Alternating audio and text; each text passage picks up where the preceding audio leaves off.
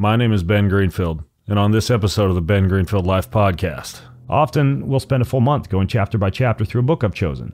Often that's pre-dinner. My son's assignment is to read the book chapter by the end of the day and to be prepared by dinner time for my questions and discussion with them about that book. We'll then have a 5 to 10 minute talk before dinner about that book, often while we're tooling around the kitchen during dinner prep.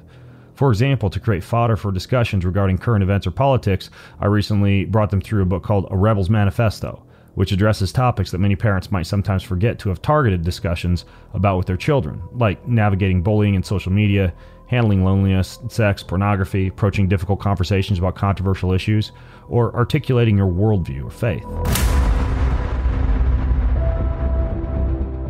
Faith, family, fitness, health, performance, nutrition, longevity, ancestral living, biohacking, and a whole lot more. Welcome to the show.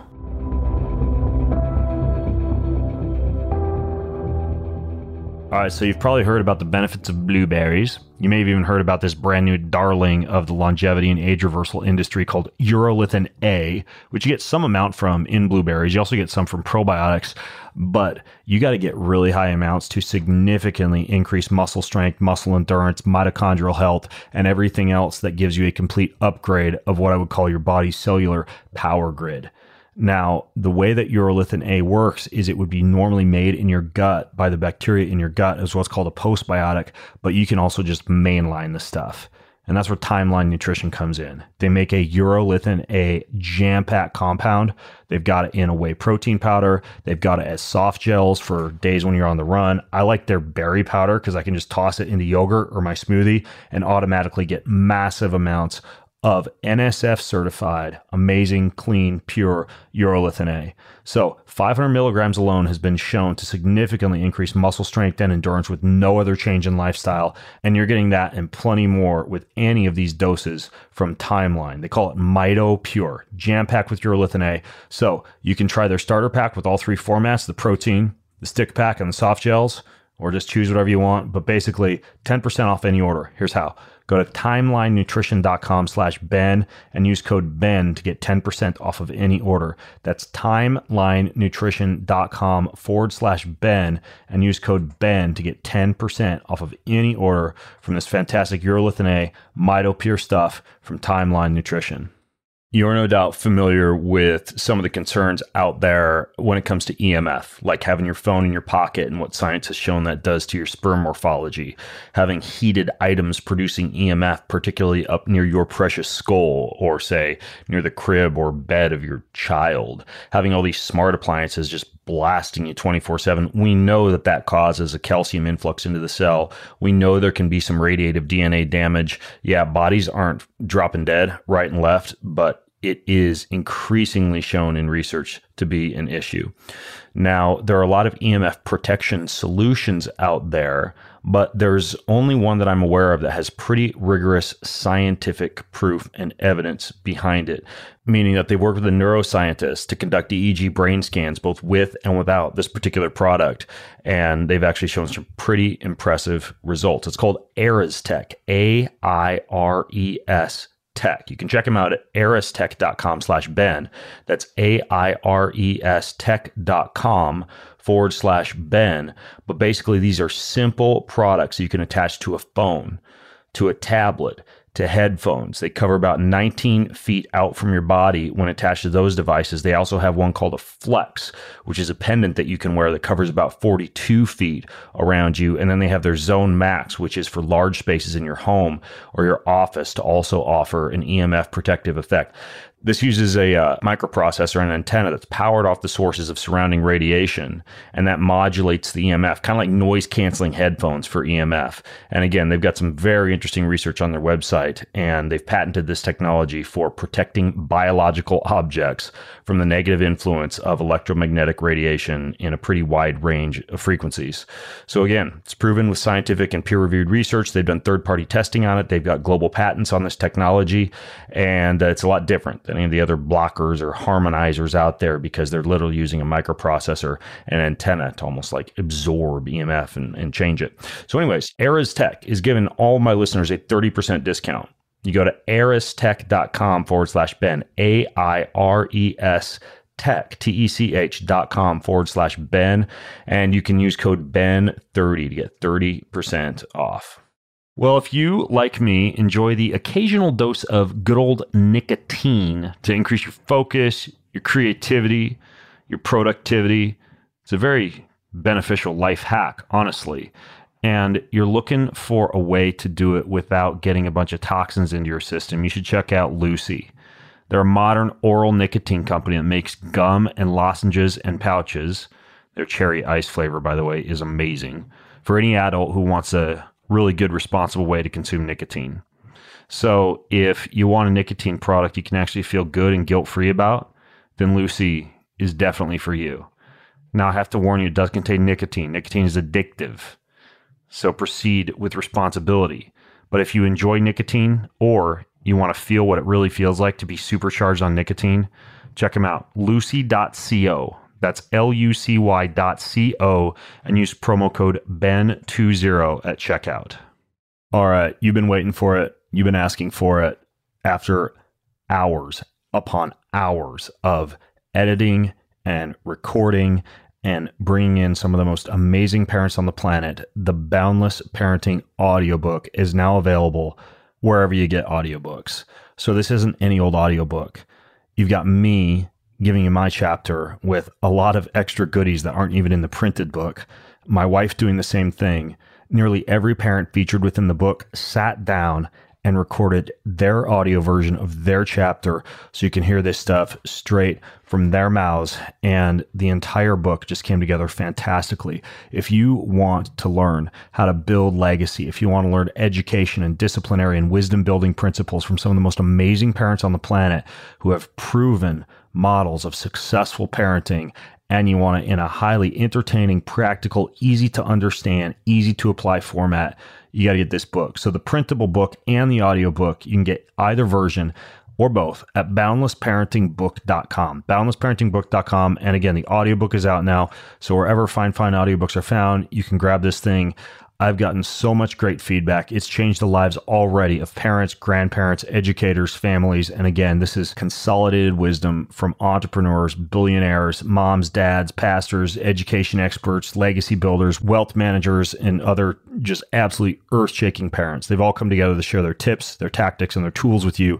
So it's the brand new Boundless Parenting Audiobook. Check it out at boundlessparentingbook.com. Please enjoy a sample of the Boundless Parenting Audiobook. As arrows are in the hand of a mighty man, so are children of the youth. Happy is the man that hath his quiver full of them. They shall not be ashamed, but they shall speak with the enemies in the gate. Psalm 127, 4-5. You are the bows from which your children as living arrows are sent forth. The Prophet by Khalil Gibran. I am not typically a creature of angst. I don't tend to rise each day filled with apprehension, trepidation, or a disquieted spirit. I'm a relatively happy, confident, and fulfilled guy. Life is pretty good, and I'm grateful for that. Yet if there's one element of my existence that threatens to keep me awake at night, one thing about me which I'm constantly examining myself about, one component of my day-to-day routine of which I'm just a touch doubtful, it would be the constant nagging question hovering at the back of my mind. Am I a good parent? Am I a good father to my sons, my twin sons, when it comes to their education, their daily interactions with me, the volume of my mindful presence in their lives, the wisdom I do or do not pass on to them, the activities I choose to do with them, the overall impact of my fathering on their becoming creative, free-thinking, resilient human beings who are equipped and empowered to make the most of the life they've been blessed with? Am I making the right choices? Perhaps you are already a parent and you've struggled with this same internal unease and doubt. Perhaps you're not yet a parent, but you know that at some point in the future, you will need to figure out this whole parenting game. And you suspect you may eventually be asking yourself these same parenting questions. Perhaps your children have already come and gone, and now you're asking these same questions to yourself about your own role as a grandparent or about how well your own children are parenting their kids. Or maybe not. Maybe you've got it all figured out. Maybe you've thoroughly decoded the parenting puzzle. Maybe you wake each day with complete confidence that your kids are fully prepared with everything they need for meaning, success, and fulfillment in life. If so, then congratulations. This book is probably not for you. And indeed, I probably should have interviewed you for this book. But if not, then trust me, you're not alone. As a matter of fact, nearly every conversation I have with my fellow parenting peers reveals to me that so many of us feel like we're staying just one step ahead of our kids. We're not quite sure that what we learn from our own parents about parenting encompasses all that there is to be learned. We're not quite sure the parenting model that we grew up with was absolutely perfect. Somewhere between adolescence and adulthood, our parents started to seem less perfect and less smart. That sound familiar? As a matter of fact, one recent survey revealed that over 2/3 of parents say they worry about how well they're raising their children, either very often or quite often. Even those of us who didn't grow up in a broken home still have the urge to somehow do better with our kids than our parents did with us. As a matter of fact, another recent survey revealed that 78% of parents were quite certain they would not pass on aspects of their own childhood to their kids. This isn't necessarily because our parents did a bad job raising us, but rather because we're hardwired to want to raise the bar just a bit, to avoid the all too common rags to riches to rags cycle of creating self-entitled, silver spoon-fed children, to provide our offspring with everything we can for their future success in life, and to enable each subsequent generation after us to be a little bit better, a little more impactful, more legacy-driven, and more equipped to make and to leave this world a better place. So we constantly wonder if we're there enough, if we're paying attention when we are there, and if we're then paying attention to the right things.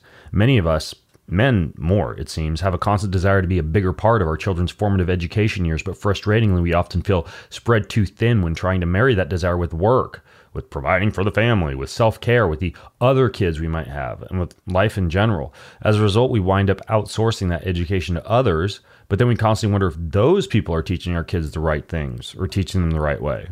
Facing what seems to be a mildly absurd paradox, those of us who do understand the truth that family and legacy are foundationally important to happiness and fulfillment in our lives sometimes feel painted into a corner because everything we are doing to provide for our family, like a morning self-care routine for energy and productivity, or a commute to work and a long day at the office, or all those house chores after work, often detracts from our time and energy resources for being present with our family.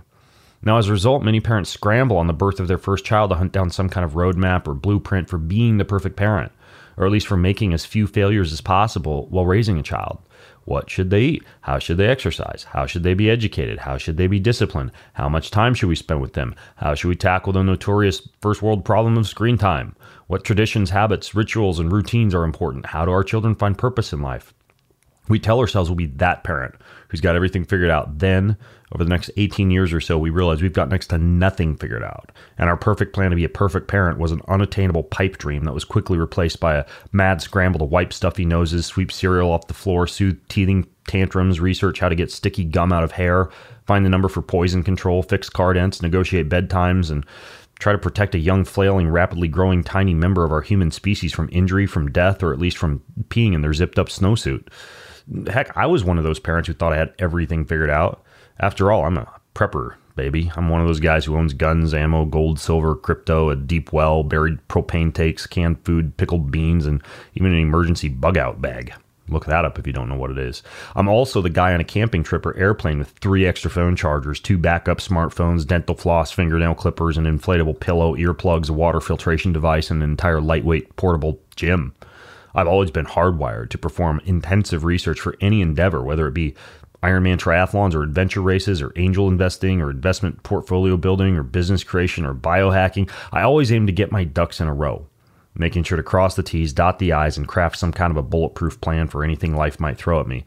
Now, sometimes that habit is grating to Jessa, my relatively type B, free-flowing, relaxed wife of 20 years, the time I'm telling you this at least. Especially when we go on vacation and I supply each member of the family with extensive printed spreadsheets, timelines, location maps, and precise itineraries detailing each hour, minute, and second of every trip. See what I mean when I say prepper? So upon the birth of my twin sons, not only did I snatch up and read every available book on parenting, but I interviewed a host of parenting and educational experts for my podcast. I spent hours on consumer research websites looking up topics like safest stroller, low EMF baby monitor, best family car, and mapped out comprehensive daily routines for my family's food, exercise, and schooling regimen. When those same twin sons were just 6 years old, I proudly wrote an entire little book on healthy parenting titled Raising Tiny Superhumans, which seemed to me at the time a pretty decent guide with tips on everything from optimizing nap times to biohacking a kid's immune system. And as a bonus gift to you, by the way, I'll put a free download of that book if you go to bengreenfieldlife.com/tinysuperhumans if you want to check it out. But man, the hubris, this proud papa thought he had it all figured out. My kids were going to be happy, self-actualized, and hella strong child prodigies who would achieve perfect grades, never get sick or injured, and always flow through life with purpose and supremely satisfied ease. But then life happened. My plans to raise the perfect children were quickly derailed. The idealistic dream of homeschooling and spending every last minute of the next 18 years hanging out with, mentoring, playing with, and educating my precious sons was disrupted by a job that required intensive travel time, and a wife who didn't really want to be a full-time school teacher. The lofty goal of perfect childhood nourishment was replaced by pizza and cupcakes at birthday parties and vegetable oil and sugar at grandma's house and fast food forays squeezed in between soccer games and tennis lessons.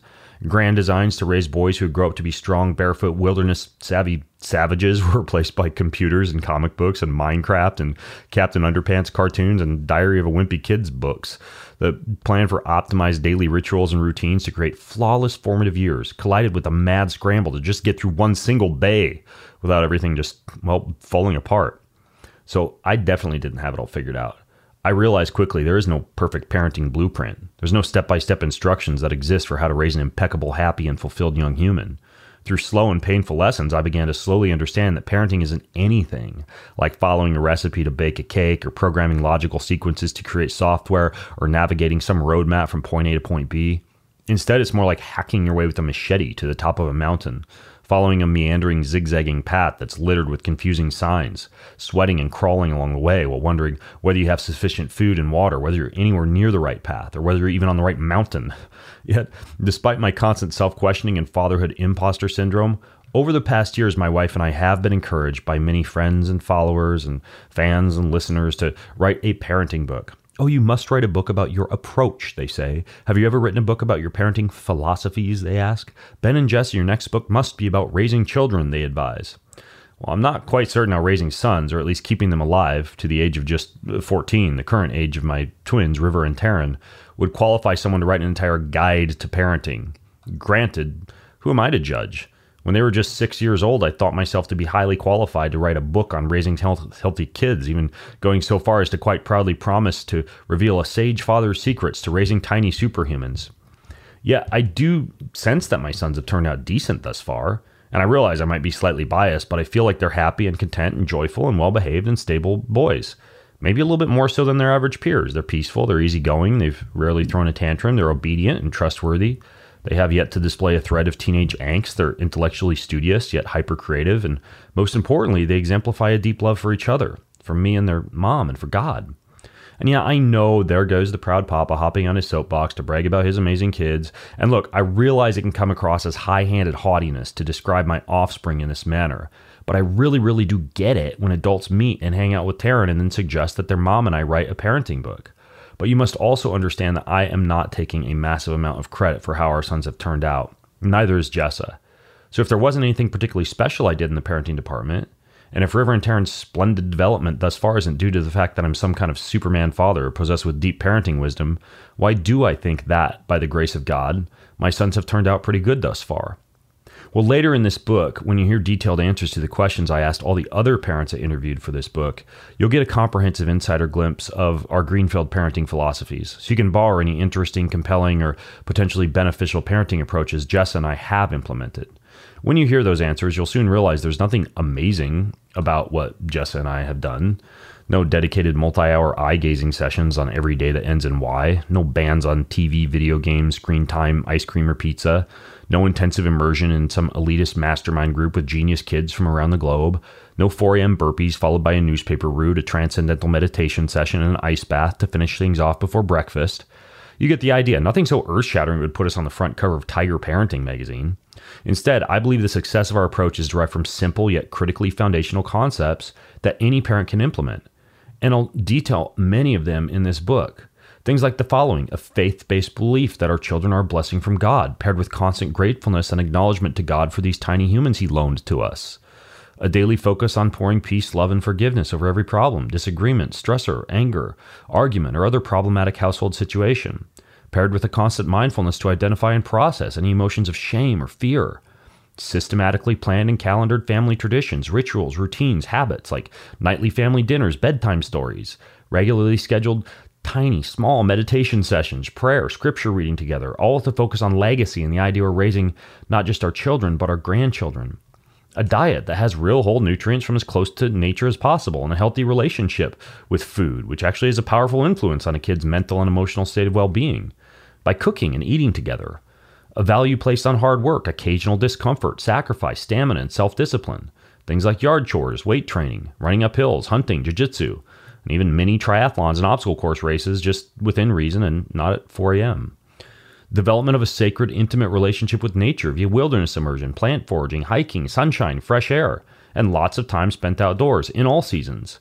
And a largely self-directed education approach focused largely on real-life experiences outside the classroom, with very little formal orthodox curriculum based upon outdated traditional methods of schooling that are largely no longer relevant in our modern era of automation computing and the opportunity for humans to engage in less factory work and more creative, dynamic jobs.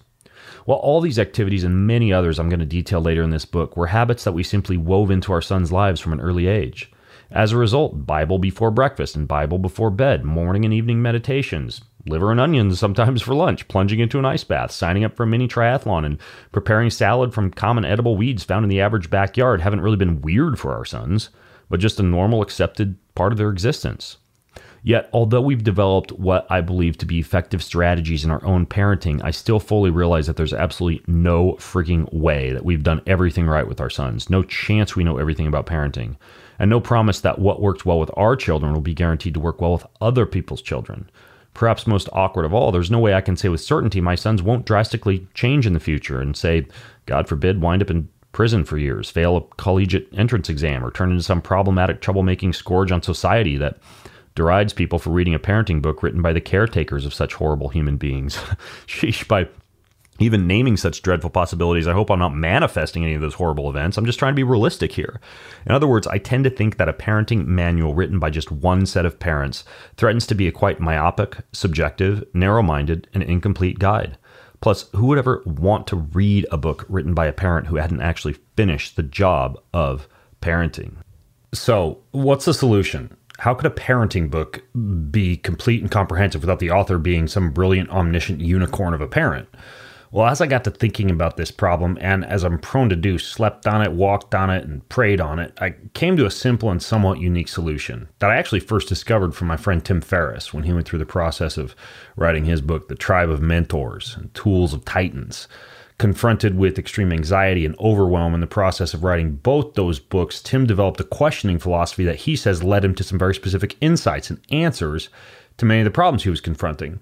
In addition, this culminated in deep personal and professional growth, formation of new connections with several mentors, and the ultimate publication of Tribe of Mentors and Tools of Titans.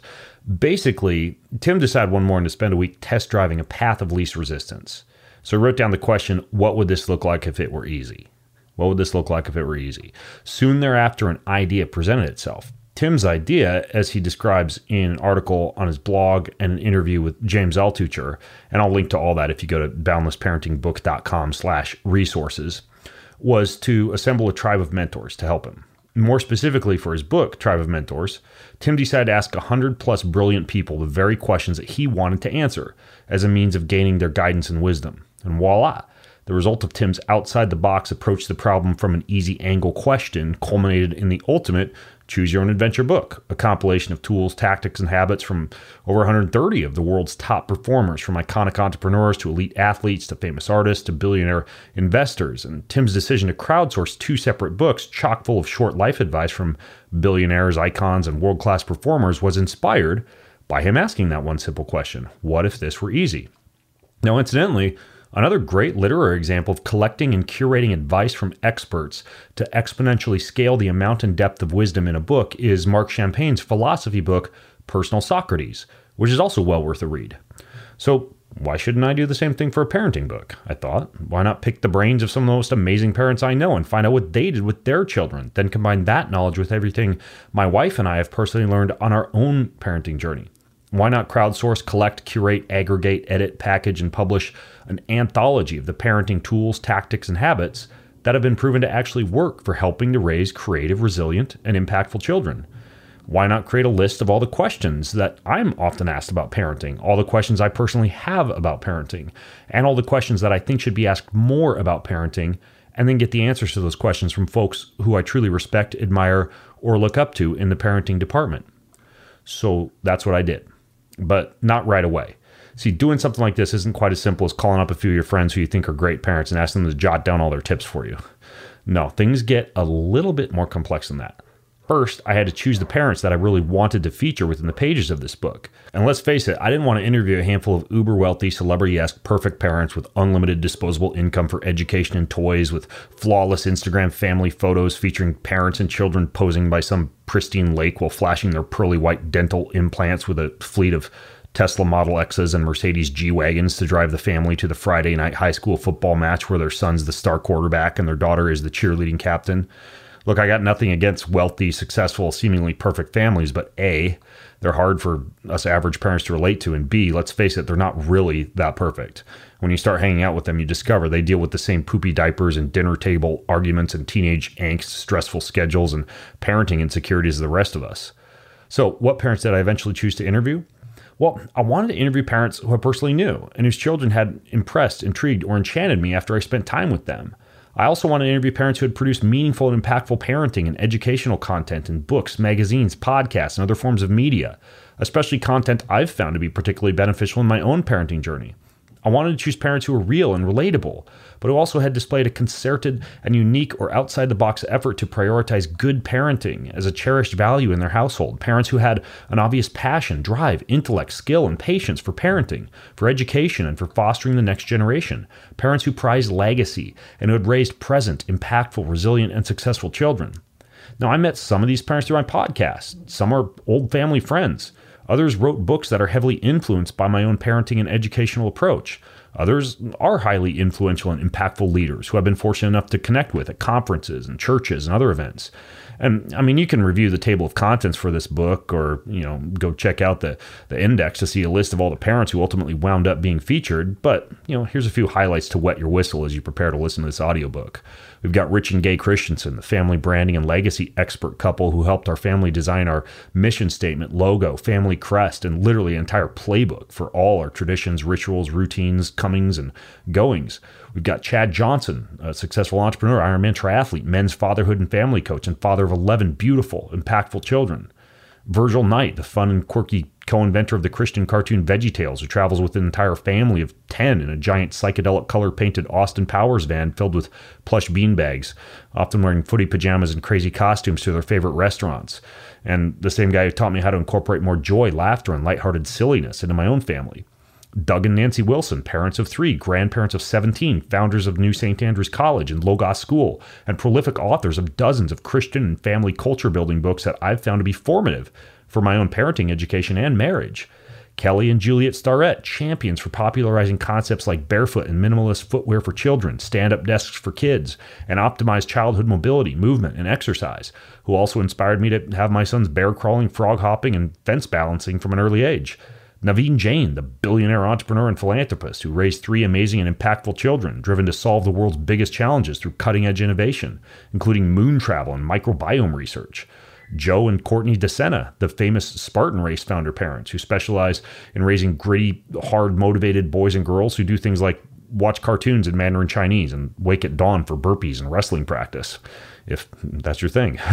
Jim and Jamie Shields, often referred to as the crazy glue for families, the founders of Family Board Meetings, an organization that teaches parents how to use all 18 summers of a child's upbringing to create lasting, meaningful relationships, and helps parents connect with their children in fun and experiential ways. Dan and Marilee Pompa, dear family friends who've successfully integrated their happy and fulfilled sons into a thriving family health business and who practice unique family dietary practices like fasting and seasonal eating from an early age for their children. Lenore Skenazy, president of Let Grow, a nonprofit promoting childhood independence and resilience and founder of the Free Range Kids movement, also dubbed as America's Worst Mom when she let her then 9-year-old son take the New York City subway home alone. Tim and Janine Corcoran, wilderness survival and nature immersion instructors who facilitate meaningful rites of passage into adolescence and adulthood, and who have taught their children to speak bird language, forage for wild plants, and develop a deep and intimate connection with the planet. Dan and Maura Vega, the fat-fueled family who defy the status quo of everything from kids' fitness to high-fat diets for children to unconventional education concepts, Christian carnivorism, and beyond. Angie Fletcher, the power mother who's pushed through depression, divorce, and death and transformed her life experiences into deep wisdom on sustainable living, biohacking, life optimization, holistic youth wellness, and more. Gary and Pat Greenfield, my own parents, who homeschooled my 4 siblings and me from grades K through 12, designed an outside-the-box childhood and educational experience for us in a tiny town in North Idaho, and who are, of course, significantly responsible for the fact that this book and any of my other books even exist. And while this may seem like an impressive list, this is really just a small glimpse of all the parents featured in this book. Let's face it, no parent is perfect. Any of us grown-ups may even remember the day when we realized our own parents had suddenly magically become less wise and perfect over the years, like I mentioned earlier. So I highly doubt you'll personally agree with every aspect of the parenting approaches that I'll describe. Nonetheless, each parent I interviewed produced many gold nuggets, little-known tips, sage pieces of advice, and valuable takeaways. Although I might be biased, the book that you're listening to now probably contains the most unique, helpful, and thorough literary collection of parenting wisdom I've ever encountered, and that, to my knowledge, currently exists. Unless you feel a touch of overwhelm about how to digest all the information in this book, in the How to Read This Book section of this introduction, I'll give you a few tips for waiting with wisdom and proceeding with discernment through the wealth of parenting advice you're about to discover. Finally, I gotta admit, I was pretty nervous about reaching out to all these busy, important parents and proceeding to bug or bother them with a voluminous, intimidating, and time-consuming list containing dozens of parenting questions. But as Matthew 7:7-8 in the Bible says, ask and it shall be given to you. Seek and ye shall find. Knock and it shall be opened unto you. As Matthew 17:20 says, for truly I tell you, if you have faith the size of a mustard seed, you'll say to this mountain, move from here to there, and it'll move. And nothing will be impossible for you. And as Philippians 4:13 says, I can do all things through Christ who strengthens me. So I asked, I trusted, I believed, I manifested, I prayed, then I waited, I bugged, I nagged, I followed up, I chased. I kept asking, kept checking in, and kept proceeding with a general strategy based upon a piece of sage advice my own mother used to repeatedly tell me. The squeaky wheel gets the oil. Well, I definitely squeaked over and over again like a rusty, annoying hinge. Some of the parents I contacted said yes, some said no, some never replied, and some required persistent and unrelenting follow-up, but ultimately I got answers. And once I had answers, which was the equivalent of hundreds of pages of parenting advice to edit, I then locked myself away in my office for many days, hours, weeks, and months to filter through the massive amount of parenting content that spilled forth from my email inbox, my phone, my notebooks, my rough drafts, and my overflowing brain. But thanks to the grace of God and my unrelenting stubbornness, it all came together. And then finally, take a deep dive into the additional resources I made for this book. One of my least favorite parts of writing a book is when the entire manuscript goes into the editing phase and subsequently plenty of content, much of it that's valuable but too voluminous for a print book, winds up on the cutting room floor. I can't say I know any authors who relish that process of painstakingly selecting what materials actually wind up in the completed book as they kiss their precious babies goodbye, so to speak.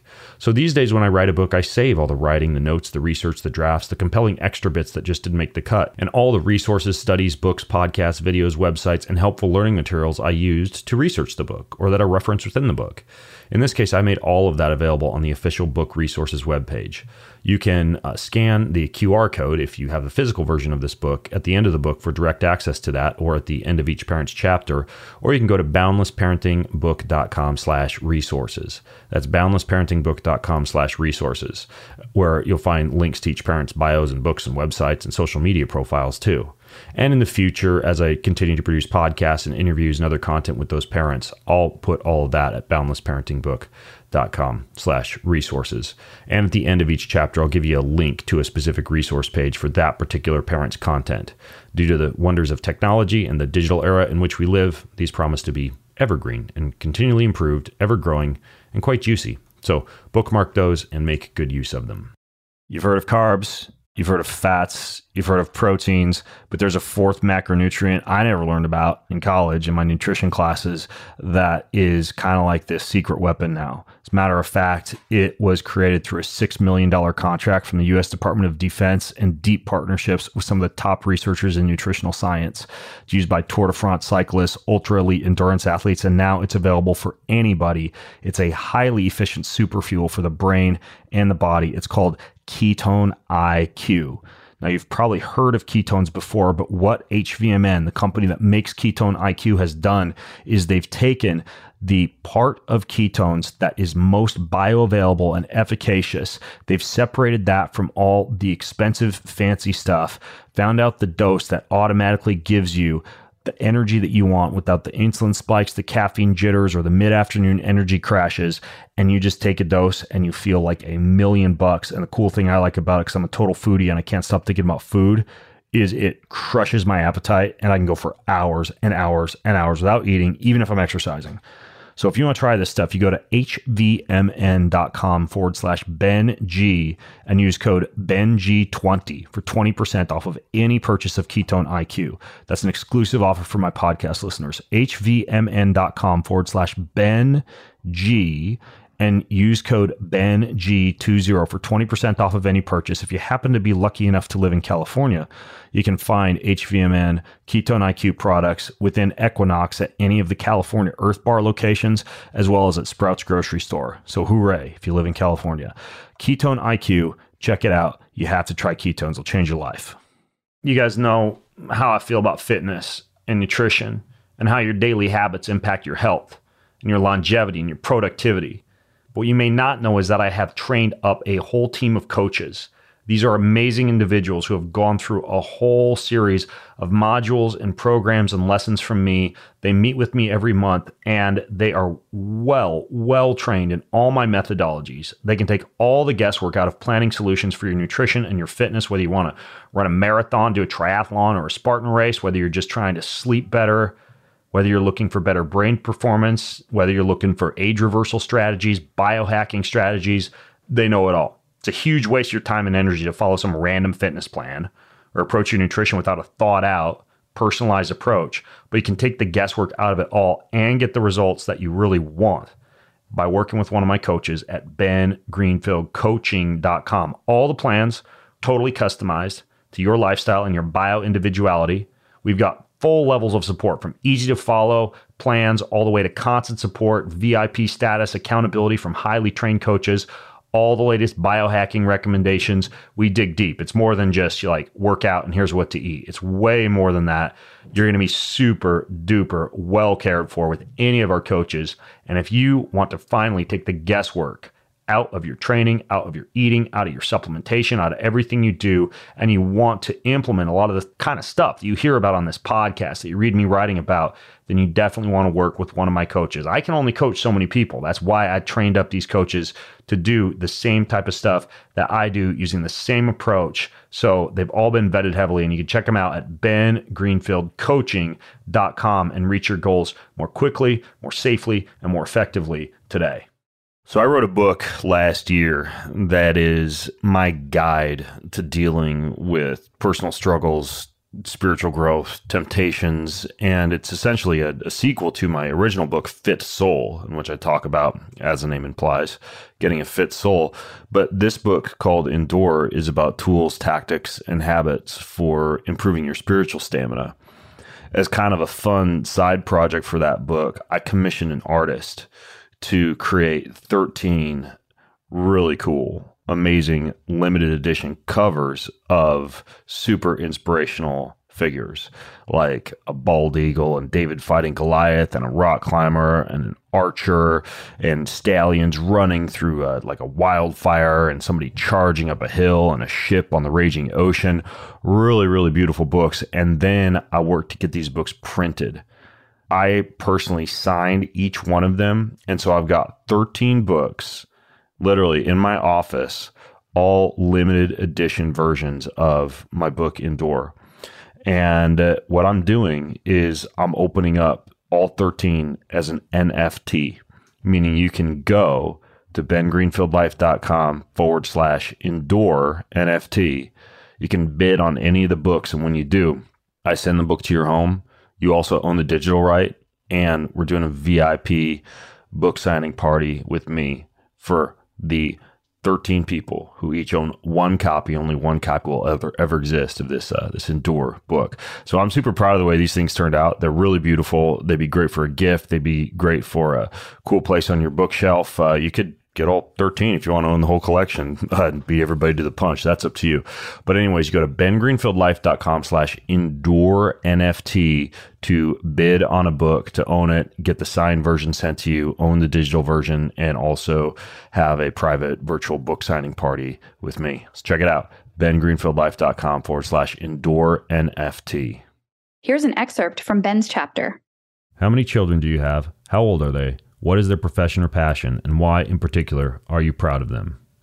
Jessa and I currently have twin 14-year-old sons. We've found that twins, at least ours, still seem to care about who's oldest and who's youngest. So in case they should ever read or listen to this book, I'll acknowledge our son River was delivered via C-section just a couple minutes before his younger brother Taryn. So he's technically older, and in fact, despite being older by just a few minutes, displays the same type A organized logical tendencies that many firstborns tend to possess, relative to the somewhat more laid-back type B tendencies of his brother Taryn. Inevitably, as an author in the health space, I'm often asked why we didn't choose a natural birth and instead opted for a C-section, since the latter is often associated with a less robust microbiome or immune system strength in a child.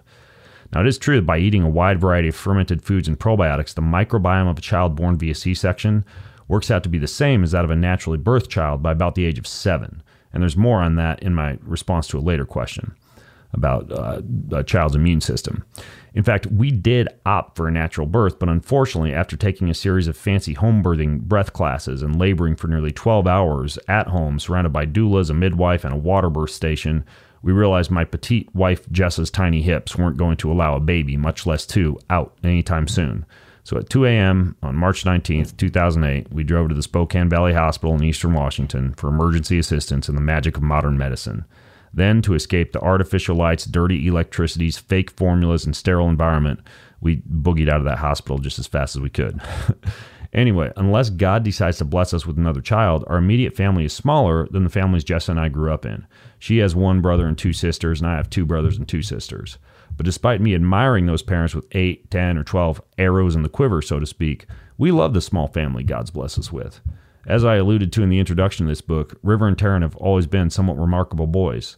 From the time they were babies, they radiated a peaceful, contented joy that has made parenting, at least up to this point, a true delight.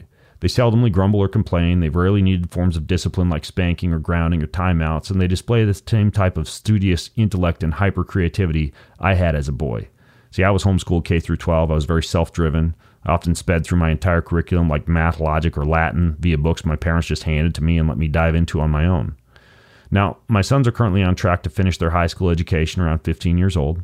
At that point, they both plan to take a gap year for an adventure, such as backpacking Europe or hiking the Pacific Crest Trail, before they plan to enroll in a liberal arts institution to pursue a well-rounded classical education or start a book and gaming company. That's up in the air. At the moment, their desired vocations seem to involve the creative arts, since they're both interested in writing, graphic novel design, art, architecture, and cooking. Now, surely at this point, you might be thinking that anything else that I will tell you should be taken with a very large grain of salt because I just happen to have gotten lucky and won the parenting lottery. But while I do constantly scratch my head about why my sons seem to be so well-behaved and level-headed, I do, in humbleness, believe that there are certain things we did as parents that have helped their childhood evolution along quite a bit. And I'm going to address exactly what I think those things are in my responses to the upcoming questions. Are there any elements of your parenting approach that you would consider to be particularly unique?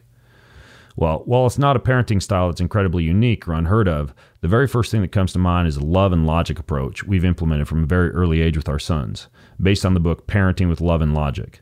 The basic idea of love and logic is to thoroughly educate your children about the consequences of decisions, then to step back and allow them to make the decisions, make the mistakes, and just as they'll eventually experience in the real world, live with the natural or logical consequences, all while you observe them and monitor them with compassion and empathy. The concepts taught in Love and Logic place a heavy emphasis on respect and dignity for the child, paired with love, compassion, and empathy from the parent. I would consider this approach to be the polar opposite of the overprotected, strict, rigid helicopter parenting approach. As a childhood education expert and author Jessica Leahy, who's featured in chapter 22 of this book, points out, overparenting can negatively affect children's motivation and learning ability, and you simply can't teach cause and effect if you're constantly rescuing your children from the consequences of their actions. A recent BBC article titled The Secret of Arctic Survival Parenting discusses the independence fostering parent techniques of the Sami tribes. In the summer during the bright Arctic nights, it's normal for the Sami children of 12 years old or so to go fishing with their friends at night and come home in the early morning hours. This autonomy contrasts with the intensely time-intensive, child-centered parenting style practiced in many societies around the world. In Sami pedagogics, it's a central expectation that adults don't do everything for the children, while Western thinking presumes that adults are responsible for giving children tasks and assignments. For the Sami, actions are based on freedom, whether the question involves changing sleeping cycles, choosing hobbies, or finding food. The adults rarely set strict boundaries or tell children what to do. As a matter of fact, the common saying among Sami parents translates as, "you know it yourself." Essentially, this means that the child will discover if their decision is smart or right through the consequences. Sound familiar? Sami parents may say this phrase when a child insists on going out into the cold wearing light clothing. The child will discover for themselves whether they made a good choice once they're freezing or uncomfortably cold, and they can then use that learning to shape their future decision-making. Time is also an important part of the Sami philosophy, based upon a belief that children must be given time to think and express their opinions. One common Sami parenting expression means he or she will learn when he or she grows up. Armed with these philosophies, we at the Greenfields don't have many non-negotiable rules in our home. There's no limits on screen time, no bans on food, no strictly enforced bedtimes, no direct punishment for things like poor grades or procrastination. Instead, we educate our sons on the consequences of the decisions they might make in life, then step back and allow them to deal with those consequences. And often the consequences themselves serve as adequate reward or punishments for their actions. So, for example, rather than telling our sons they can't eat cake at their friend's birthday party, we teach them about the potential inflammatory effects of sugar and gluten on their digestive system, the lifespan and health span benefits of modulating their consumption of sweets, carbohydrates, and gluten, and the existence of supplements that could control blood sugar or pre-digest gluten in the gastrointestinal tract. So when presented with a cornucopia of, say, cupcakes at a birthday party, they'll often partake, yes, but in moderation, usually paired with physical activity and chased with some kind of a gluten digesting supplement like dipeptidyl peptidase. We actually use a brand called Gluten Guardian for this. It works fantastically. They're free to eat as much cake as they'd like. It's completely their decision, and they can deal with any gut upset, eczema, acne, or other biological consequences that occur as a result of their choices. Next, rather than issuing any strict rules on screen time, we educate them about issues like the effects of blue light from backlit screens on their circadian rhythm and the impact of too much electromagnetic energy on fertility or overall brain health. We then let them decide how much time they want to spend on their iTouches or MacBooks, or whether they want to stay up late playing video games or watching television. These technologies are not off limits in our home in any way whatsoever. And they did just get their first smartphone at the age of 14, and we really made no big deal of it. We just got them a phone and put it in their bedroom. And beginning age 16, they will pay the phone plan for that plan. And I think some kind of financial obligation gives a child a stronger sense of ownership or responsibility, but they didn't expect a phone. It wasn't one of those things where there was a certain rite of passage or very special time in their life where they received their first phone with angels singing and lights emanating from heaven. It was just this random thing we gave to them when we were going on a date once so that they could contact us. And so, again, we didn't make a thing, if that makes sense. And then if they experience headaches, brain fog, or poor academic performance after spending extended time on their devices, they know exactly what's happening and what to do about it. Next, rather than enforcing exact bedtimes or wake times, we let them sleep and wake however they would like, at whatever times they choose. At the same time, we teach them not only about the biological importance of quality sleep and relatively consistent sleep and wake times, but also the impact of poor sleep on academic, mental, and physical performance the next day. If they then decide to stay up until 2 a.m. reading some graphic novel, that's completely their choice, and also their problem to deal with if they feel tired or worn down or less mentally sharp the next day. After experiencing enough rough days resulting from late nights, they'll make notes, learn from their mistakes, and adjust their future decision-making, often assisted by slight verbal nudges from us parents, like, "I'm sorry you're having a rough day. That must be really hard. Perhaps you should prioritize sleep more this week." Now, authenticity is key here. If your children hear you say one thing and see you do another, they'll be far less likely to pay attention to your suggestions, insights, and teachings. With any of the examples I just gave you, or any other aspect of the love and logic approach, it's important to know that Jess and I set examples. We don't stuff our face from the breadbasket when our family goes out to a restaurant. We tend to favor reading books or playing musical instruments during downtime at our house rather than turning to smartphones, computers, or televisions. And we're old fuddy-duddies who are usually in bed by 9:30 or 9:45 p.m., about the time our own sons go to sleep. Now, besides teaching a child responsibility and autonomy, an added benefit of this approach is that, as I hinted at with the phone aspect, it doesn't create a host of household forbidden fruits. For example, when I was growing up, alcohol was totally off limits, and for adults only, and pornography was only spoken of with hushed breath, as if some kind of mysterious Pandora's box. So what were my first experiences with alcohol and porn? Well, you guessed it, sneaking a bottle of scotch from my dad's office and getting drunk in my bedroom, and hiding dirty magazines under my bed. After all, my parents didn't teach me anything about the realities or consequences of alcohol or porn. As a result, I perceived these things to be mysterious, fun, and off limits to me because they were considered to be, quote, adult activities. In contrast, my sons and I have had frank, honest, and open discussions about responsible use of substances like alcohol and cannabis, including the fact that these compounds can be damaging and deleterious, especially for a young human's liver and brain. We've engaged in deep and wide-ranging conversations about porn and sex, including how our modern culture has sucked much of the sacredness out of sex via objectification of women and rampant access to a host of both digital and physical sexual partners. You can see Chapter 3 of my book, Endure, for more about that. If they think looking at porn won't affect them, I encourage them to consider how they'd feel if it was their mom or their daughter or their sister posing nude for money. Do they really want to promote an industry that would place a woman in that career position? Finally, regarding sex, I generally operate with the philosophy that if I don't teach something to my sons, then someone else will. And frankly, I'm more comfortable if the teacher is me.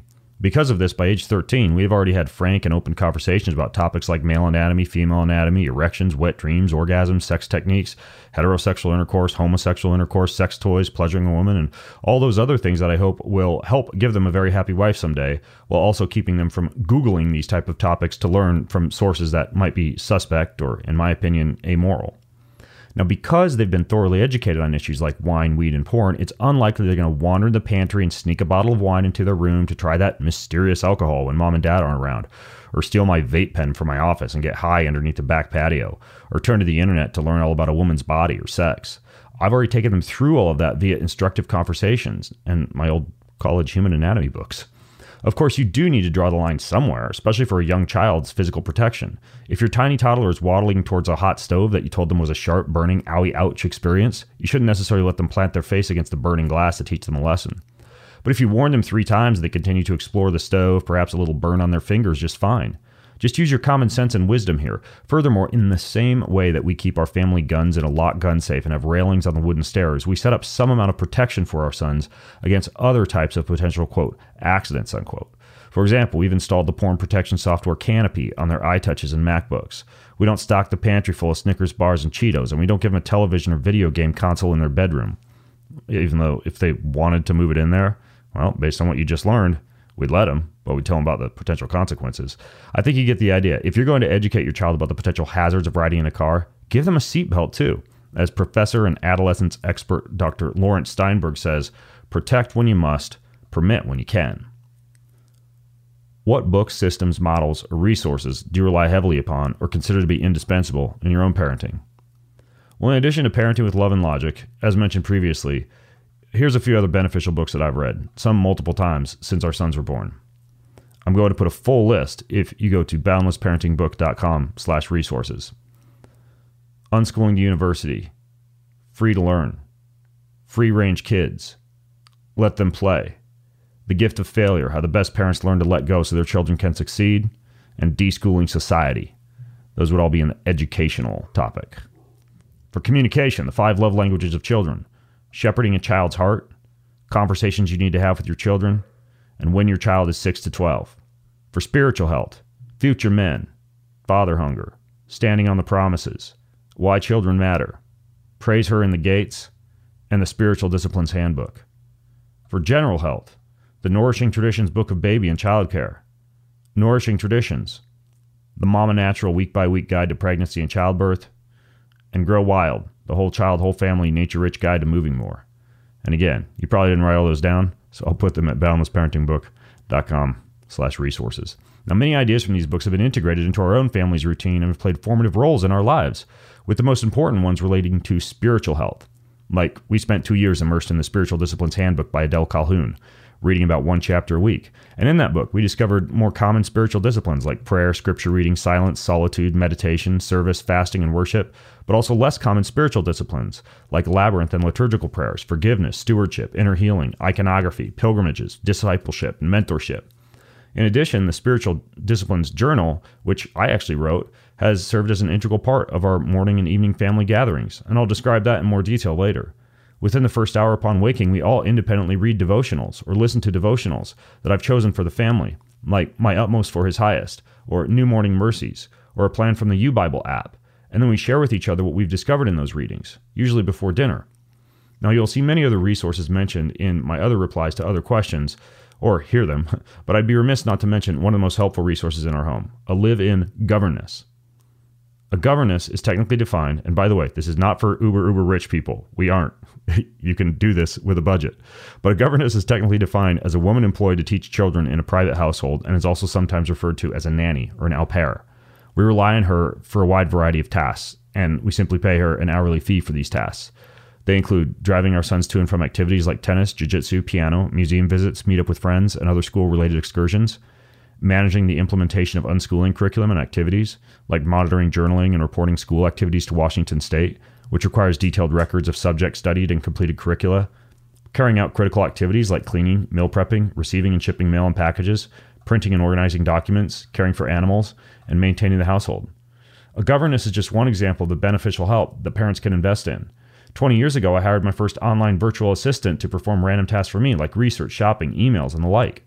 Since then, my own modus operandi has involved ruthlessly identifying and outsourcing any work or personal activities possible so I can focus on the most important tasks. As Gary Keller recommends in his book, The One Thing, The Surprisingly Simple Truth About Extraordinary Results, I focus on the one thing that I do best, which ends up being the best use of my finite time. In addition to relying upon a governess to manage the home, I also employ a handyman. And yeah, I do sometimes feel guilty when I'm in my office, hunched over a computer, and I glance outside to see a big sweaty man mowing my lawn or chopping my wood, along with a whole team of executive assistants, operation officers, and managers for both my home and business. So what does all this so-called time hacking have to do with parenting? Well, it's really straightforward. The more time you free up by effectively outsourcing tasks to others, the more time you have available for your most important task at this point in your life as a parent, being with your children. Trust me, an extra 15 minutes here and 20 minutes there adds up fast. If somebody else is cleaning your garage, you can be inside reading a story or playing a game with your kids or getting important work done so you can spend quality time with them later. This relates to my favorite definition of wealth, which does not concern financial resources per se, but rather involves the ability to wake up in the morning and do what you want. In other words, rich people have money, wealthy people have time. That's why I tell my sons it doesn't matter how much money you make if you have no time left over for activities like experiences, self-care, and relationships. What traditions, habits, routines, or rituals are most important, memorable, or formative for your family? Well, when it comes to passing on important family values and beliefs to future generations, I firmly believe that family traditions are one of the most powerful legacy building tools in a parent's toolbox. Traditions, habits, rituals, routines, and systematized or calendared comings and goings are the glue that sticks, the threads that bind, and the clasps that hold a family together through the best and worst of times. While the love and logic approach to parenting can often free a child to live a little more responsibly and even dangerously as they learn to deal with the consequences of their own decisions, tradition provides the safety, dependability, and predictability that I think too many parents attempt to achieve for their children via helicopter parenting. Well, I'll share with you now a few of our most important routines and rituals with you, many of which we developed after working with the wonderful Rich Christensen, co-founder of Legato Family, who is also featured within this book. He specializes in helping families identify their core values and important beliefs, and then create memorabilia, traditions, rituals, routines, logos, a core mission statement, comings and goings, even family spirit animals, all based upon those values and beliefs. As a result, our family not only observes the traditions I'll share with you shortly, but we also have a Greenfield family playbook, which is kind of a guide that outlines these traditions and can be passed on to future generations, a family mission statement that's prominently displayed on our living room wall, a family crest hanging above our fireplace, the family logo we can print on hats, shirts, mugs, and stickers, and even individual spirit animals and colors for each member of our family. So a few of our most important daily, weekly, and monthly Greenfield family rituals and routines you might find helpful to incorporate in your own family include morning meditation and journaling, meaning every morning around 7:30, I gather the family next to the fireplace in the living room or under the sunshine on the back patio or in the backyard for a daily family huddle. For this, we use a variety of different devotionals, or probably the one we've used most commonly is the Spiritual Disciplines Journal. And that allows us to read scripture, pray, meditate, complete a gratitude practice, and set an intention to serve or help one person that day. And then we finish and we sing a song or we recite the Lord's Prayer together, and then we'll have a brief family chat about the planned activities for the day, all the way down to subtle details like who's cooking what for dinner or who might have the family vehicles at which hours. We always finish with a giant group hug before we scatter our separate ways to conquer the day. On the resources webpage that I'll link to at the end of my chapter or at boundlessparentingbook.com/resources, I've got a link to an article and a video where I break down this journaling practice in more detail. Now, occasionally, about once every 2 weeks, especially if I sense the energy is low in our house or think we need an infusion of joy, I'll call an audible and we skip journaling and meditation, and I'll instead play some uplifting song while we dance and move and swing and sway and worship with our whole bodies. Evening meditation and journaling. Well, similar to that morning practice, we bookend each day by returning to our spiritual disciplines journal just before bedtime for an evening practice of breathwork, meditation, self-examination, and prayer. This is always the final ritual of the day, which typically occurs after I play a song on the guitar and read the family bedtime story.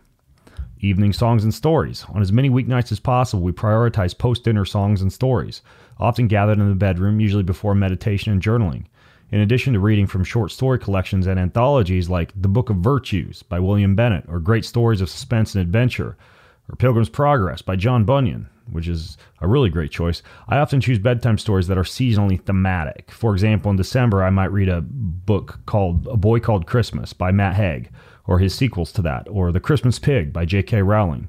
Sometimes I'll play a song on the guitar while the family sings along, and finally we settle in for a story and finish with some breath work and or our spiritual disciplines journal and or any Bible verse or anything like that we might have been focusing on memorizing during that month.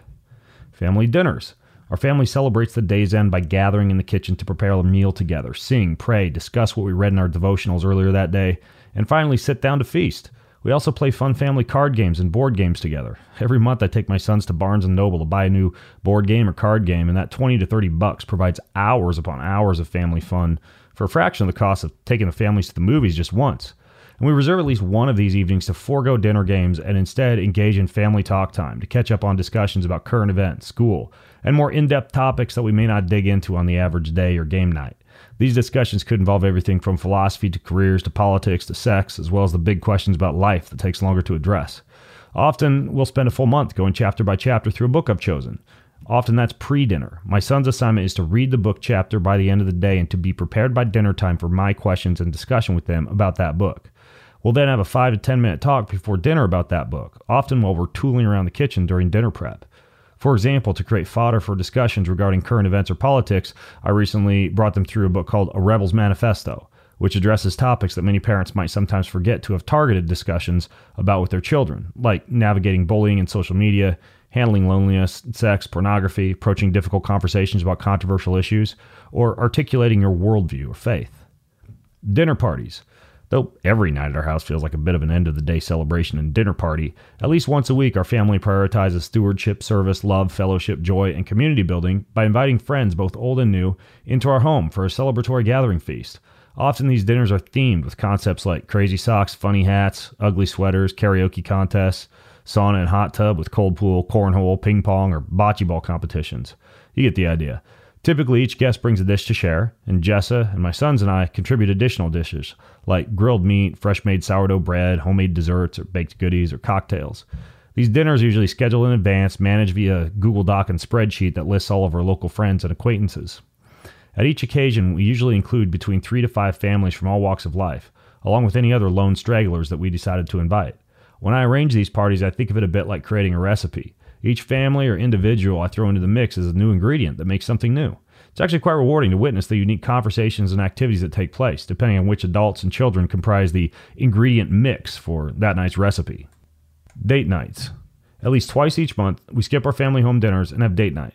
I intentionally schedule dates with my wife Jessa as well as solo dates with each of my sons. We also do a family date, which involves me taking one of our sons on a solo date while Jessa takes our other son on a solo date. Sometimes we go to the same restaurants, but we sit at tables far enough apart so it's not awkward. Our dinner is usually followed by the whole family meeting up afterwards for dessert. These dates provide time for focused one-on-one husband-wife or parent-child conversations that seldom occur at the family dinner table, along with much-needed opportunities for my wife and I to have private discussions that we normally wouldn't have with our sons within earshot. Prayer board.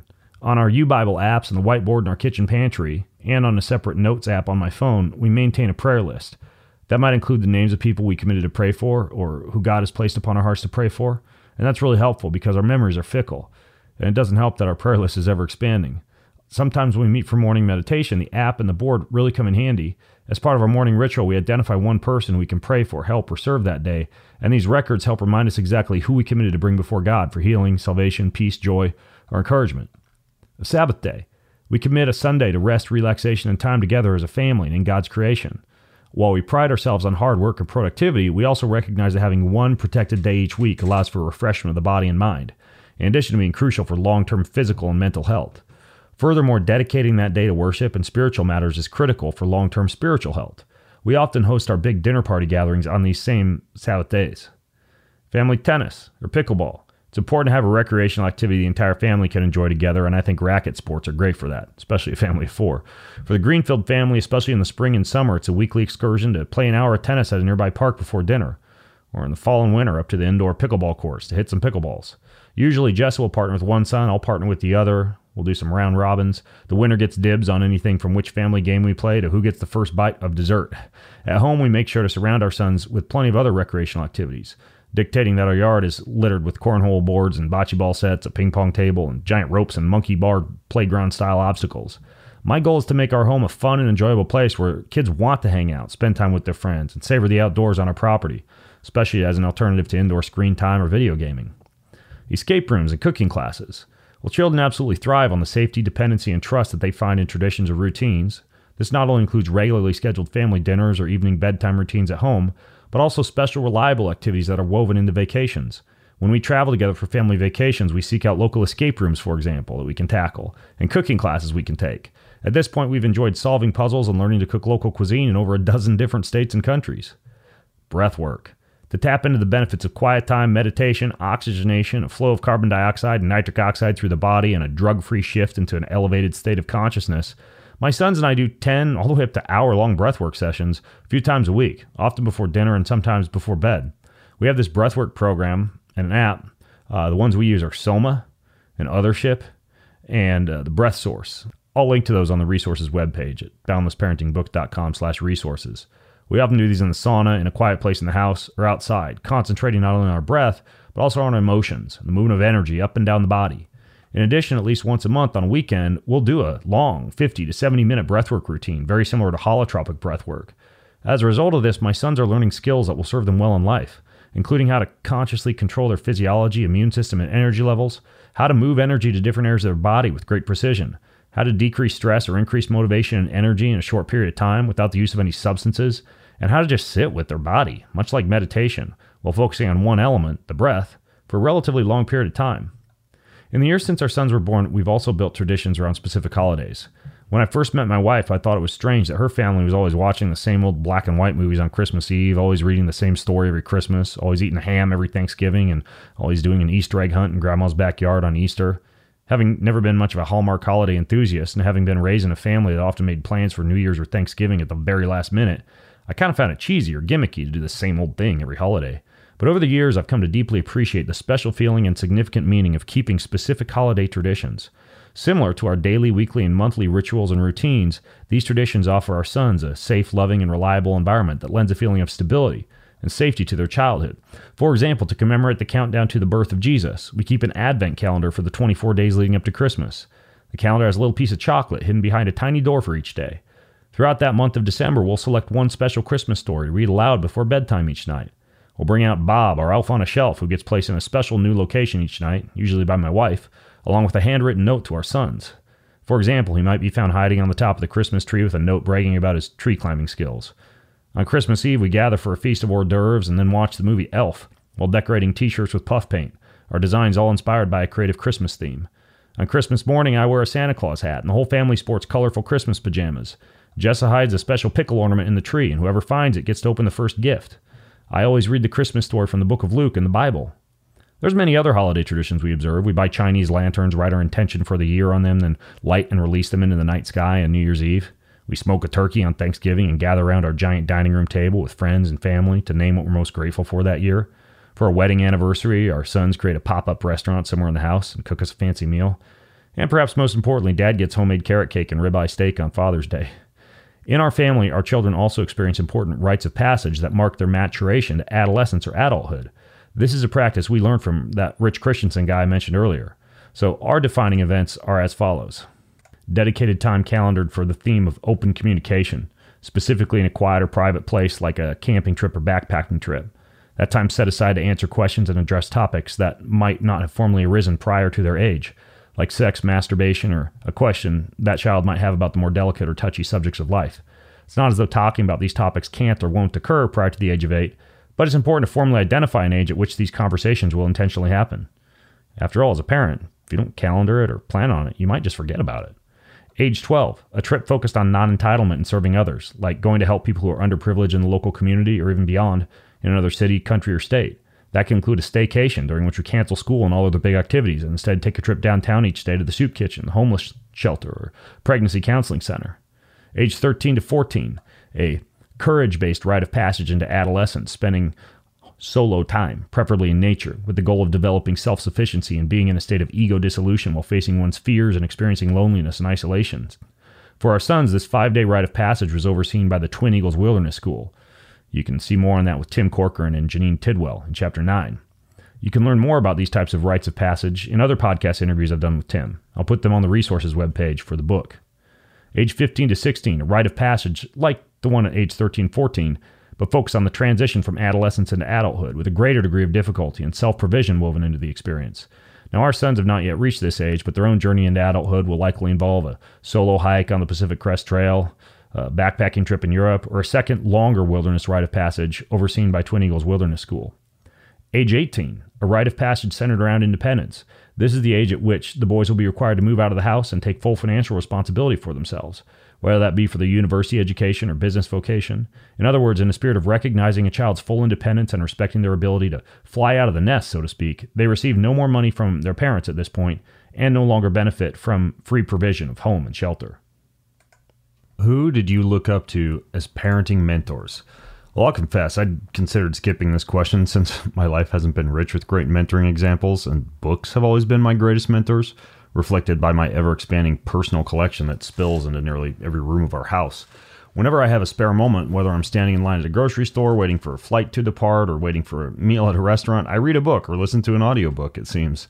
So since books have served as my greatest mentors in the parenting department, on the resources webpage for my section of this book, I'll include links to many of my favorite parenting books. And you can also find those by going to boundlessparentingbook.com/resources.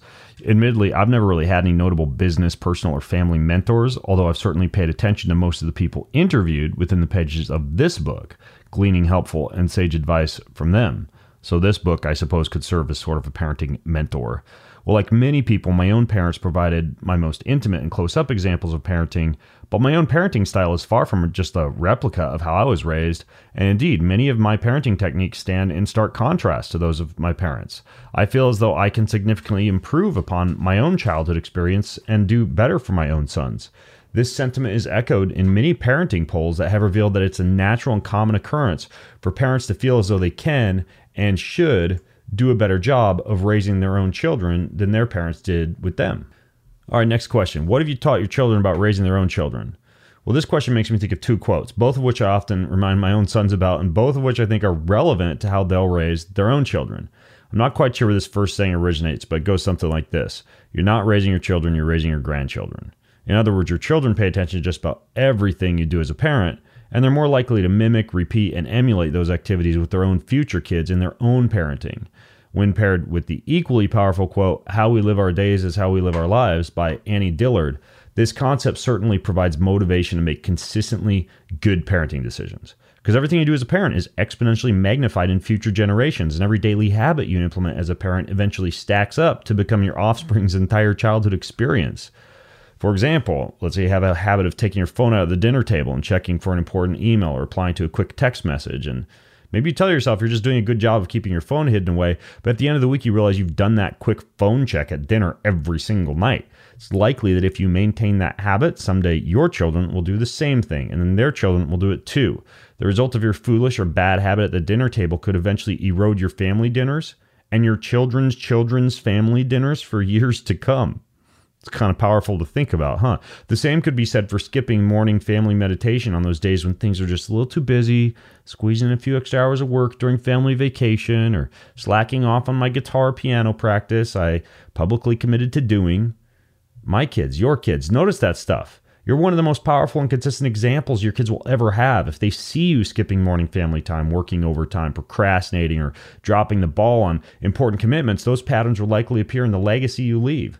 Furthermore, they can become not just little things that occur once in a while, but rather persistent features of your entire life. Now, the opposite holds true also, of course. If you commit to writing 200 words per day in a book you're working on, or practicing guitar for 20 minutes a day, and you follow through for a year, you're giving your kids a fine example to follow, while also empowering yourself to produce 73,000 words of writing and 4,000 minutes of music practice. Now, I suppose what I've taught my own children about raising their children is to recognize that they'll not just be raising their immediate children, but raising generations to come. And therefore, the daily decisions they make as parents will have exponential legacy-based impact. In addition, I've taught them that the tiny habits they do or do not make each day will stack up eventually to become their entire life, for better or worse, and that includes the future lives of their children. Finally, I really believe that our family's evening practice of self-examination is one of the most powerful ways of ensuring we remain mindful of the impact and quality of how we live each day. During this time, we play back our entire day like a movie in our minds, while asking ourselves 3 questions. What good have I done? What could I have done better? When was I most connected to my life's purpose? And that enables us to live more intentionally and hopefully stack each consecutive day to make our entire lives better. Do you have any philosophies or strategies for educating your children outside of traditional school, like homeschooling, unschooling, self-directed education, or other alternative, creative, or outside-the-box forms of education? Well, after having been homeschooled K through 12 and experiencing the independence, creativity, and authenticity that form of education instilled in me, we seriously considered homeschooling River and Taryn, our sons. Ultimately, we decided not to homeschool, primarily because traditional homeschooling is kind of like replicating the same type of education that a kid might get in the average public or private school, but just in a different setting. So a typical homeschooling scenario typically still involves like some formal prepackaged curriculum that doesn't necessarily cater to a child's individual interests and passions. It involves sometimes rote memorization of often useless facts and relies upon oodles of books and test taking instead of experiential learning. Now, this type of educational approach, like most public and private schools, is an outdated industrial-era schooling model designed to create good little factory workers who can follow orders, line up in a row, put a square peg in a square hole, and a round peg in a round hole. And that's not necessarily the best means of creating free-thinking, independent, creative, resilient young human beings who can thrive in an unpredictable era in which many conventional careers of the past have been phased out as human workers have been replaced by computing, automation, and AI. For more on this, you should read this book called Deschooling Society by Ivan Illich. The author develops a fascinating argument based on the following premises. Modern education is essentially an indoctrination program that's been used to form a strangely legal international case system. Universities have become recruiting centers for the personnel of the consumer society, basically certifying citizens for service while simultaneously disposing of those judged unfit for the competitive rat race. And schools have failed our individual needs, supporting false and misleading notions of progress and development, fostered by the belief that ever-increasing production, consumption, and profit are appropriate yardsticks for measuring the quality of human life. Now, because of these issues with the modern education system, we've chosen to unschool our sons, River and Taryn. Unschooling, also known as self-directed education, involves paying close attention to the passions, interests, and desires that a child expresses, then surrounding that child with resources, tools, games, toys, books, friends, tutors, and perhaps most importantly, real-life experiences that allow that child to pursue their passions in an immersive way.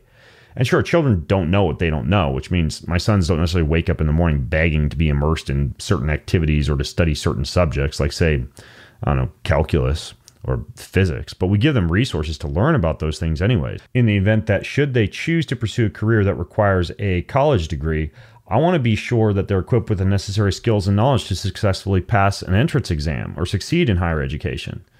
Now, although each day of their unschooling is pretty different, it typically involves some of the following elements: several hours of flexible time for creative free play, home chores like milking the goats or gathering eggs from the chicken coop, 2 or 3 formally scheduled activities like jiu-jitsu or tennis lessons, time with a teacher or tutor like a trip to a Mexican restaurant with a Spanish teacher or a Monopoly game with their math teacher, some type of workout, breathwork session, or other physical discipline, usually with me, and then family meditation, devotions, prayer, dinner, and dinner prep, etc.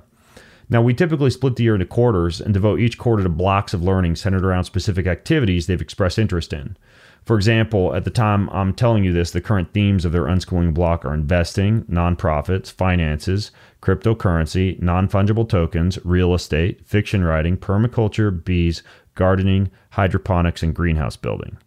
All right, so those are the main things they're focusing on. It's important to note, as is the case in many other states, our home state of Washington requires record keeping and demonstration of core proficiency in a few key subjects, namely what you'd expect to see on a standardized test or college entrance exam, like reading, writing, arithmetic, science, history, etc. It's very simple for us to satisfy these requirements, though. For example, preparing sushi for a Japanese-themed dinner at home could incorporate history, social sciences, chemistry, math, reading, and writing. Or building a tree fort in the backyard could be math and history and art. At the end of the day, they journal what they've done that day. Then we scan those journals each week for easy electronic record keeping. And then we have an online virtual assistant, and they manage and track and schedule all of these things. And then, like I mentioned earlier, we have an at-home governess who takes care of things like record keeping and chauffeuring our sons to their various activities and monitoring their daily schedule to make sure everything is calendared and completed. And this is not super expensive, right? We have one VA and one at-home governess, and really our overall expenses for those two folks is not incredibly high. I mean, it's close to around $1,000 maximum a month, which is close to what they'd pay for like a really good private school. And from 2nd to 5th grade, they actually did attend a local private school. And I'm often asked what they first thought when they transitioned from a traditional education model to unschooling. Now, frankly, in the spirit of our overall parenting approach, I gave them the choice about whether or not they wanted to be unschooled. Now, noting the ever-increasing loads of homework and frequency of test taking at their private school, and their growing stress levels about this seemingly unnecessary and uninteresting coursework, I took them out to dinner one evening, and I told them, look, you guys don't have to enroll in 6th grade when it starts. If you want to stay at home, I'll just surround you with everything you need to direct your own education. I'll fully support you with learning at home through life experiences rather than formal schooling. And their primary concern was really whether or not they get to see their friends. Of course, they see their friends now nearly every day, and they also get to engage in more creative free play and extracurricular social situations with the same or greater frequencies than they get at school, with far less peer pressure and bullying. Now, the best book for understanding this whole unschooling thing is a book called Unschooling to University by Judy Arnall, who's also featured in this book. While her book's title seems to imply that a university education or acceptance into a university is the core goal of the unschooling process, that's not really the case. I'm not convinced that college is actually the best way to prepare for life. It's sometimes a process of exchanging a shockingly large amount of cash for exposure to a robust social life, ample beer and drugs, and a host of overpriced or time-wasting classes that are neither relevant nor necessary for leading a successful life. Maybe it's not your cash you're paying for that, but it's somebody's. If someone desires to attain the worldly wisdom and social experiences that make college such an attractive option for many young people, they could probably just purchase a round-the-world plane ticket for a fraction of the cost and spend a year getting the same type of recreation, entertainment, amusement, and leisure they'd get at college. Probably get more social exposure too.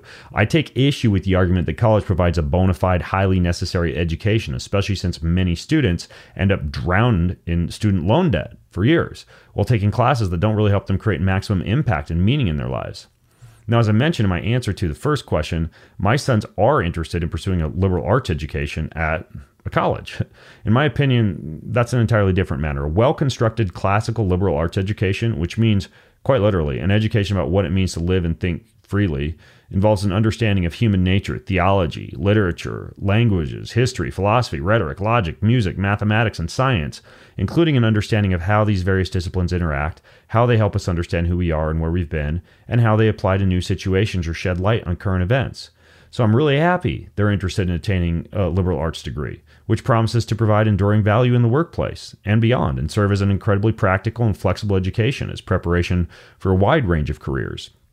Now, related to the idea of a liberal arts degree, I want to give a head nod to Naval Ravikant, a modern-day philosopher and pretty wise, prolific author who's astutely noted that no matter what profession one decides to pursue, a human being will be adequately prepared for just about any career if they have an understanding of and proficiency in these 5 key areas. First, writing. The ability to be able to express one's thoughts, beliefs, arguments, etc. clearly and effectively, both in short 140-character social media snippets and in long form. 2, reading. The ability to collect, digest, and understand the written word, as well as other forms of media like audio and video, at a relatively rapid pace. 3, arithmetic. The ability to apply the structure and organization of numbers to the life shortcuts and predictive power that mathematics can provide via multiplication, division, addition, subtraction, algebra, calculus, physics, and the like. Number 4, logic or programming, meaning the ability to use logic and reason to understand other people and the world in general, and to interact with human-machine interfaces, or HMIs. Now, there's not a lot of human-machine interfaces at our dinner table, but I can tell you dinner time games are great for learning logic and reason sequences, as they are also great for number 5, rhetoric and persuasion, the ability to gracefully create and clearly communicate a compelling case for a thought, belief, or value. So this is why, no matter what River and Taryn happen to be studying in their unschooling curriculum blocks, I go out of my way to ensure that their curriculum does include some study and awareness of these 5 key skills of writing, reading, arithmetic, logic, and rhetoric. And for more insights from Naval, I recommend you check out his book, The Almanac of Naval Ravikant. Now, finally, I'd be remiss not to acknowledge our family's love for music. Jess and I have intentionally woven music, sound healing, instruments, and even singing songwriting into our own family's routine. Our sons both play piano and guitar. When I'm working on my own side passion of singing and songwriting, they sometimes slip down to my office and join me as vocal backups, kind of as my children's choir. And when they were younger and able to hit high notes that were impossible for me, that came in quite handy. Now, music shows up in our lives in a variety of ways. We play music and sing together nearly every night as a family, usually before dinner. We host several karaoke parties each year. We own a sound healing mat that plays healing sounds that vibrate the whole body and target specific organs with specific frequencies. Kids love this.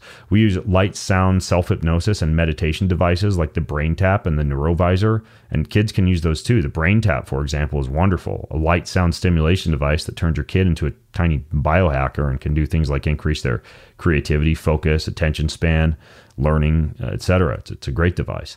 It's rare for River and Taryn to be engaged in schoolwork or reading without some kind of music playing in the background. For them, it's usually some kind of like old school Celtic music. I don't know where they got that. And sometimes epic praise and worship music like Hillsong or Bethel music or Elevation music, for example.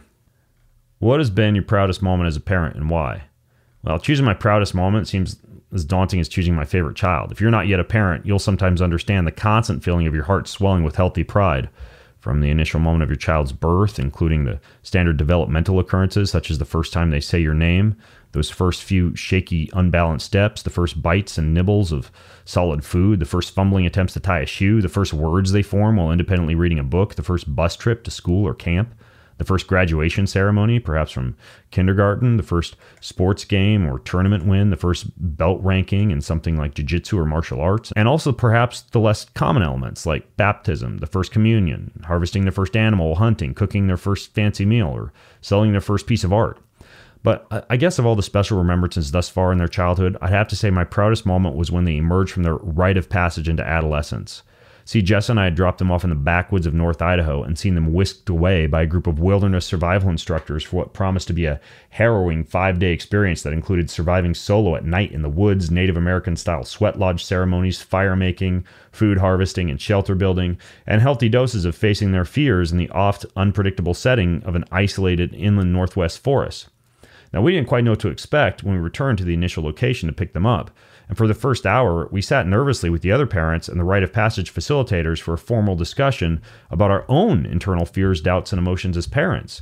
We became keenly aware that our boys were becoming young men and preparing to fly the nest for the first time.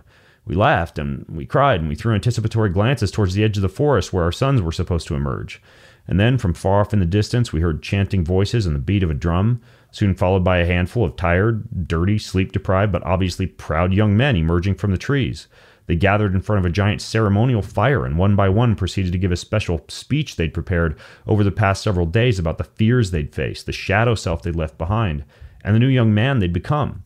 During the entire cutting of the cord ceremony, I broke down crying multiple times and swallowed lump upon lump of pride as I witnessed the tiny babies who we'd raised for the previous 13 years display an epic demonstration and description of bravery, independence, and responsibility.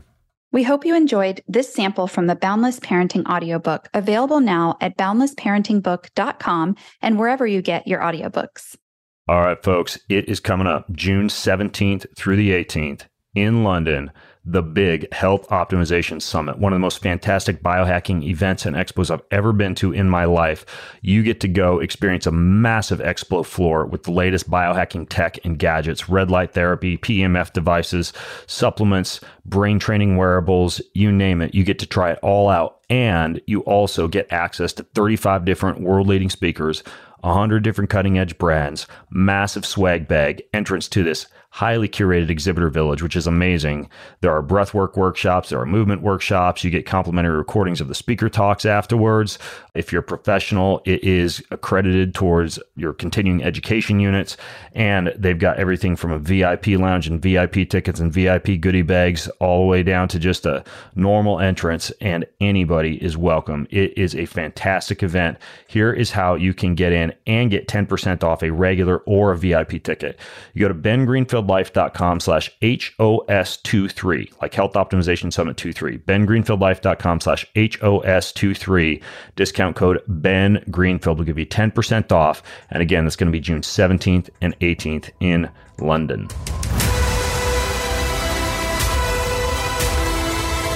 More than ever these days, people like you and me need a fresh, entertaining, well-informed, and often outside-the-box approach to discovering the health and happiness and hope that we all crave. So I hope I've been able to do that for you on this episode today. And if you liked it, or if you love what I'm up to, then please leave me a review on your preferred podcast listening channel, wherever that might be, and just find the Ben Greenfield Life episode. Say something nice. Thanks so much. It means a lot.